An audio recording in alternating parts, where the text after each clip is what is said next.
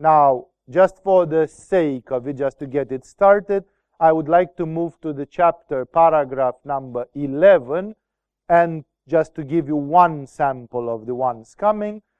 The 11th chapter is called The 10 Resemblances Wherein One May Err.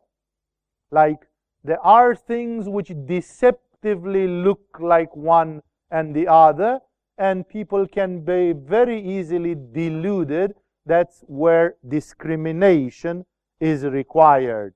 It's again Ajna Chakra to be able to say this is the real thing, this is the fake thing, and you will see how beautifully, how sharp they are pointing things. Number one deserves a volume of comments, and that's why I start with it. I don't intend to go more than another 15 minutes. If I will feel that I haven't finished this one, then I will continue with it next time, next Thursday. Desire, number one, the first resemblance. Desire may be mistaken for faith or devotion. Some of you say, I'm full of faith or devotion. Tibetan yoga questions this, says maybe you just have desire. Maybe you desire something, and faith and devotion fit with that bill. They resemble it. They are convenient. They serve the purpose. But actually you do what you do not because of faith and devotion. It's not unconditional. You actually have a desire. You have the desire because you are afraid of death and you would like not to die. You are having an endless desire for power and think, if I would become like Milarepa, I could spin the world on my little finger and I'll have all the power that a human being can ever dream of having. Maybe there is a secret motivation in you which simply says, oh, for this you should jump on the horse of yoga and you should do lots and lots of yoga. But actually you are not there for yoga. You are there because you are afraid of death. You are there because you want to get lots of sex. You are there because you want to have power. You are there, God knows, because of what. Sometimes desire may be mistaken for faith or devotion. Many people think, why, if so many monks go into monasteries, not all of them get enlightened? After all, many of them spend 40, 50 years in monastic life, and some of them, they are old men, old women who just become sour flops, sour fiascos, which have not. They are old and they have lived a lifetime in spirituality, but they haven't reached any spirituality. The reason is that those people did not have the right motivation. And either they didn't have a good guru to whip their asses for it, or if they had a guru, they sneaked. They simply cheated. They didn't do what the guru told them, and they were there somewhere in the community, keeping a respectful distance from the teacher because they knew that if they come too close, the teacher was going to zap them. So they simply practiced a safe distance so that they could live a mediocre spiritual life in which you are not close enough to the spiritual guide so that he zaps you with his spiritual dynamism and doesn't give you a break and always challenges you more. And people say, no, not right now, I need a break. Or, after all, I don't even know if this spiritual guide is the real thing. And therefore, you know what, I better stay a little bit away and do my thing. There is a big risk in this, because the risk is that your motivation might not be the right motivation. A spiritual guide can feel it, and the spiritual guide starts zapping you, making fun of you, mocking you, humiliating you, putting you to work, do also, and nobody can understand why is Swami so hard on that person. It's because Swami is supposed to see that something is wrong there, and that person is zapped, and it has two choices. Either you become the way your guru wants you to be, or you realize that you are not cut for this thing, and you go away. But this mediocrity, in the Bible, the angel tells in the book of Revelation, he says, you have been lukewarm about the teachings of God, moderate, like middle of the way, middling. And the angel of God says, if you would have been hot, or even if you would have been cold, like against. But because you have been lukewarm, I shall spit you out of my mouth. Lukewarm is failure. Lukewarm is trying to cheat in spirituality because you don't have the courage to go away and to simply say, this yoga is bullshit, there is no God, I want just to drink and eat and be merry. And then maybe you get a cancer in your colon and you get to repent and you come back with your tail between your legs and you say, I was wrong, I'm ready to mend my life. Or you really come in the hotbed of the spiritual practice and you go to your spiritual teacher and tell him, zap me. My ego doesn't matter. Don't give me a moment of peace. Just make me work. I mean, you are the guarantee of me reaching something. Make me reach something. I give myself to you. As you know, even in a relatively small school and lineage like Agama, there are people who give themselves to the teaching completely. They surrender, and then it is possible for me and for other of the advanced teachers to guide them, because when they are guided, people say, yes, sorry, yes, I don't like it, but yes, because the teacher, if the teacher is a real teacher, is not supposed to do things for the teacher's sake, but for the pupil's sake, even when it's rough. In the old days when people practiced physical correction, which today has become not politically correct, like parents spanked their kids, the parents often did it with a heavy heart and with pain and remorse, because they said physical correction has to be administered, although I hate it and it makes my heart cry, has to be administered for the good of the child. Of course, you can highlight that there existed parents who were perverts, sadists, neurotic people, drunks or others, and who exaggerated and administered physical correction in such a way that it became repulsive, neurotic, and producing psychological traumas. But read and see that there has also been this trend that some people thought sometimes you have to zap the one that you educate because simply they are engrossed in something which is bad. And you have to give them a cold shower to wake them up. But today, in the 21st century, very few people have such a faith that they go to their spiritual teacher and they say, zap me.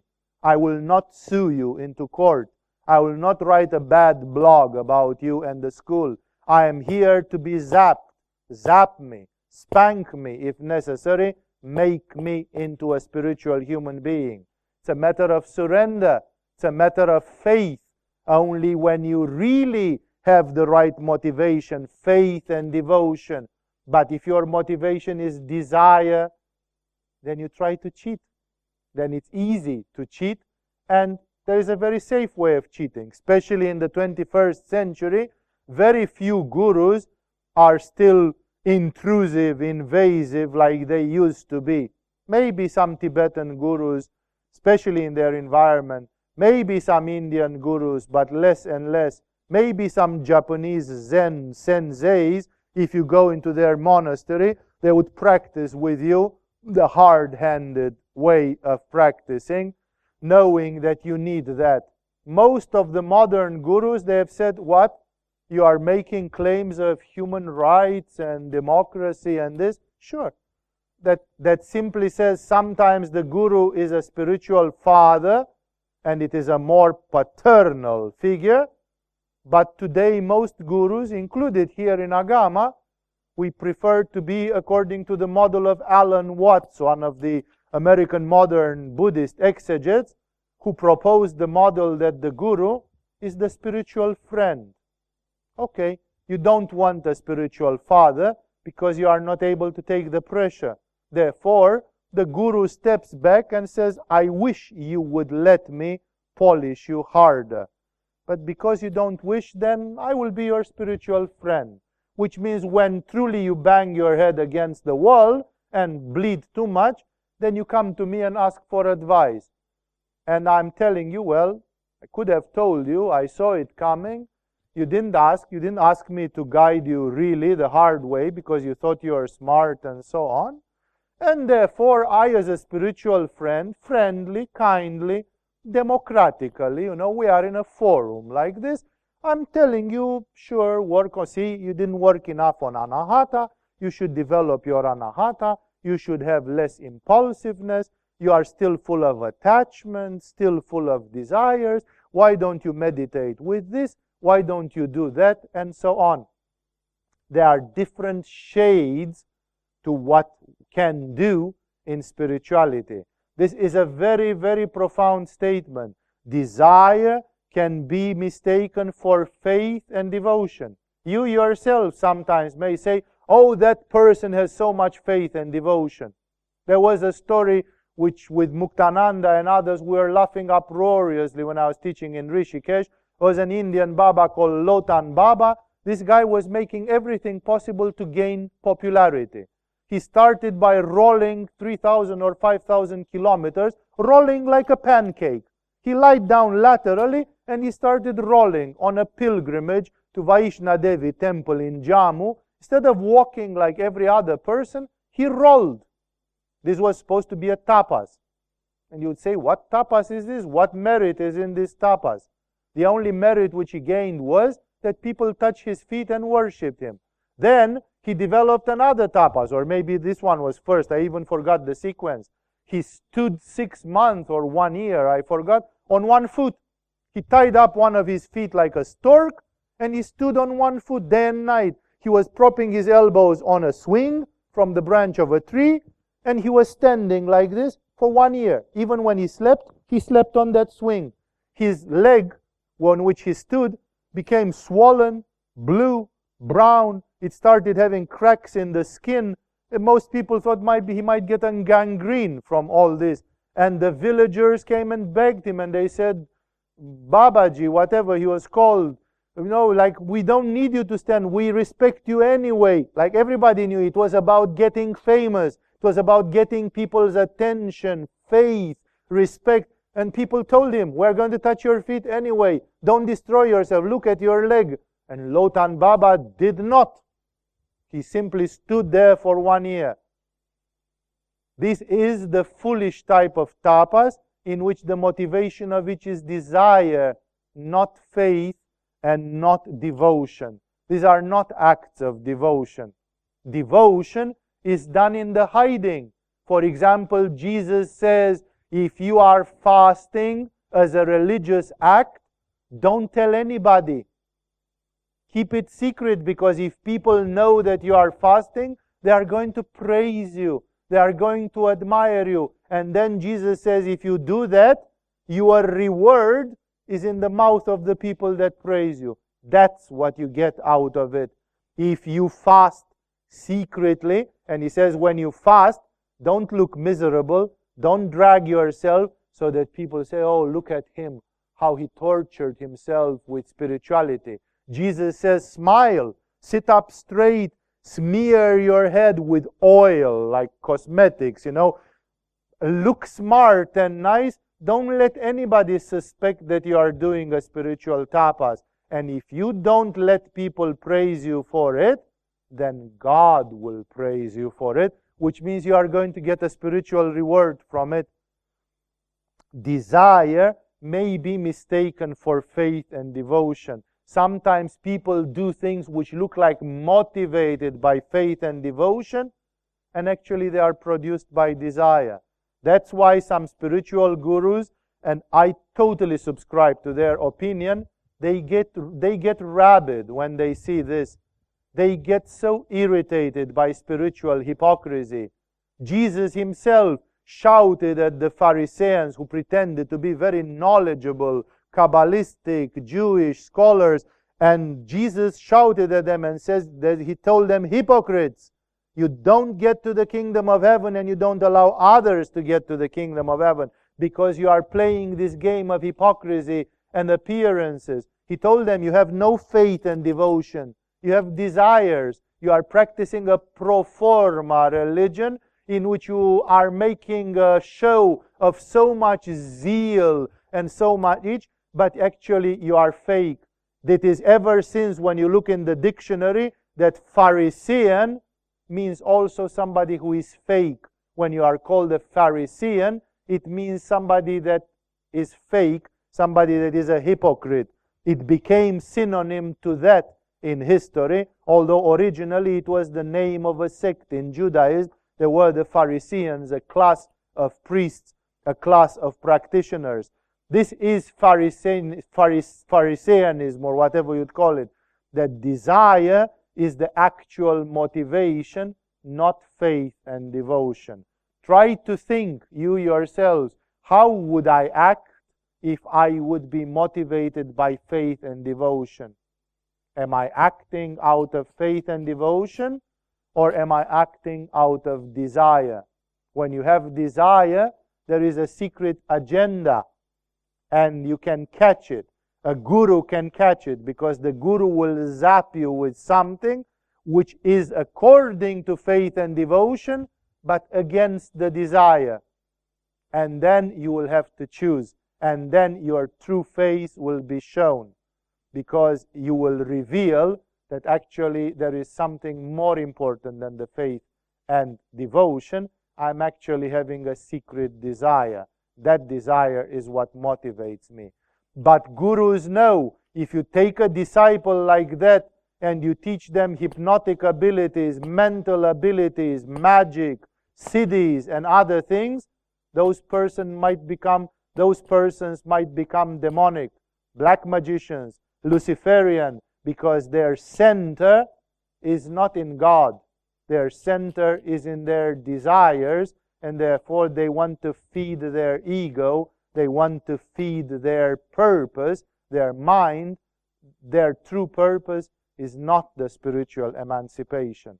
This is a very powerful statement which shows, and it's one only of the 10 resemblances where things can look very kosher, they are not.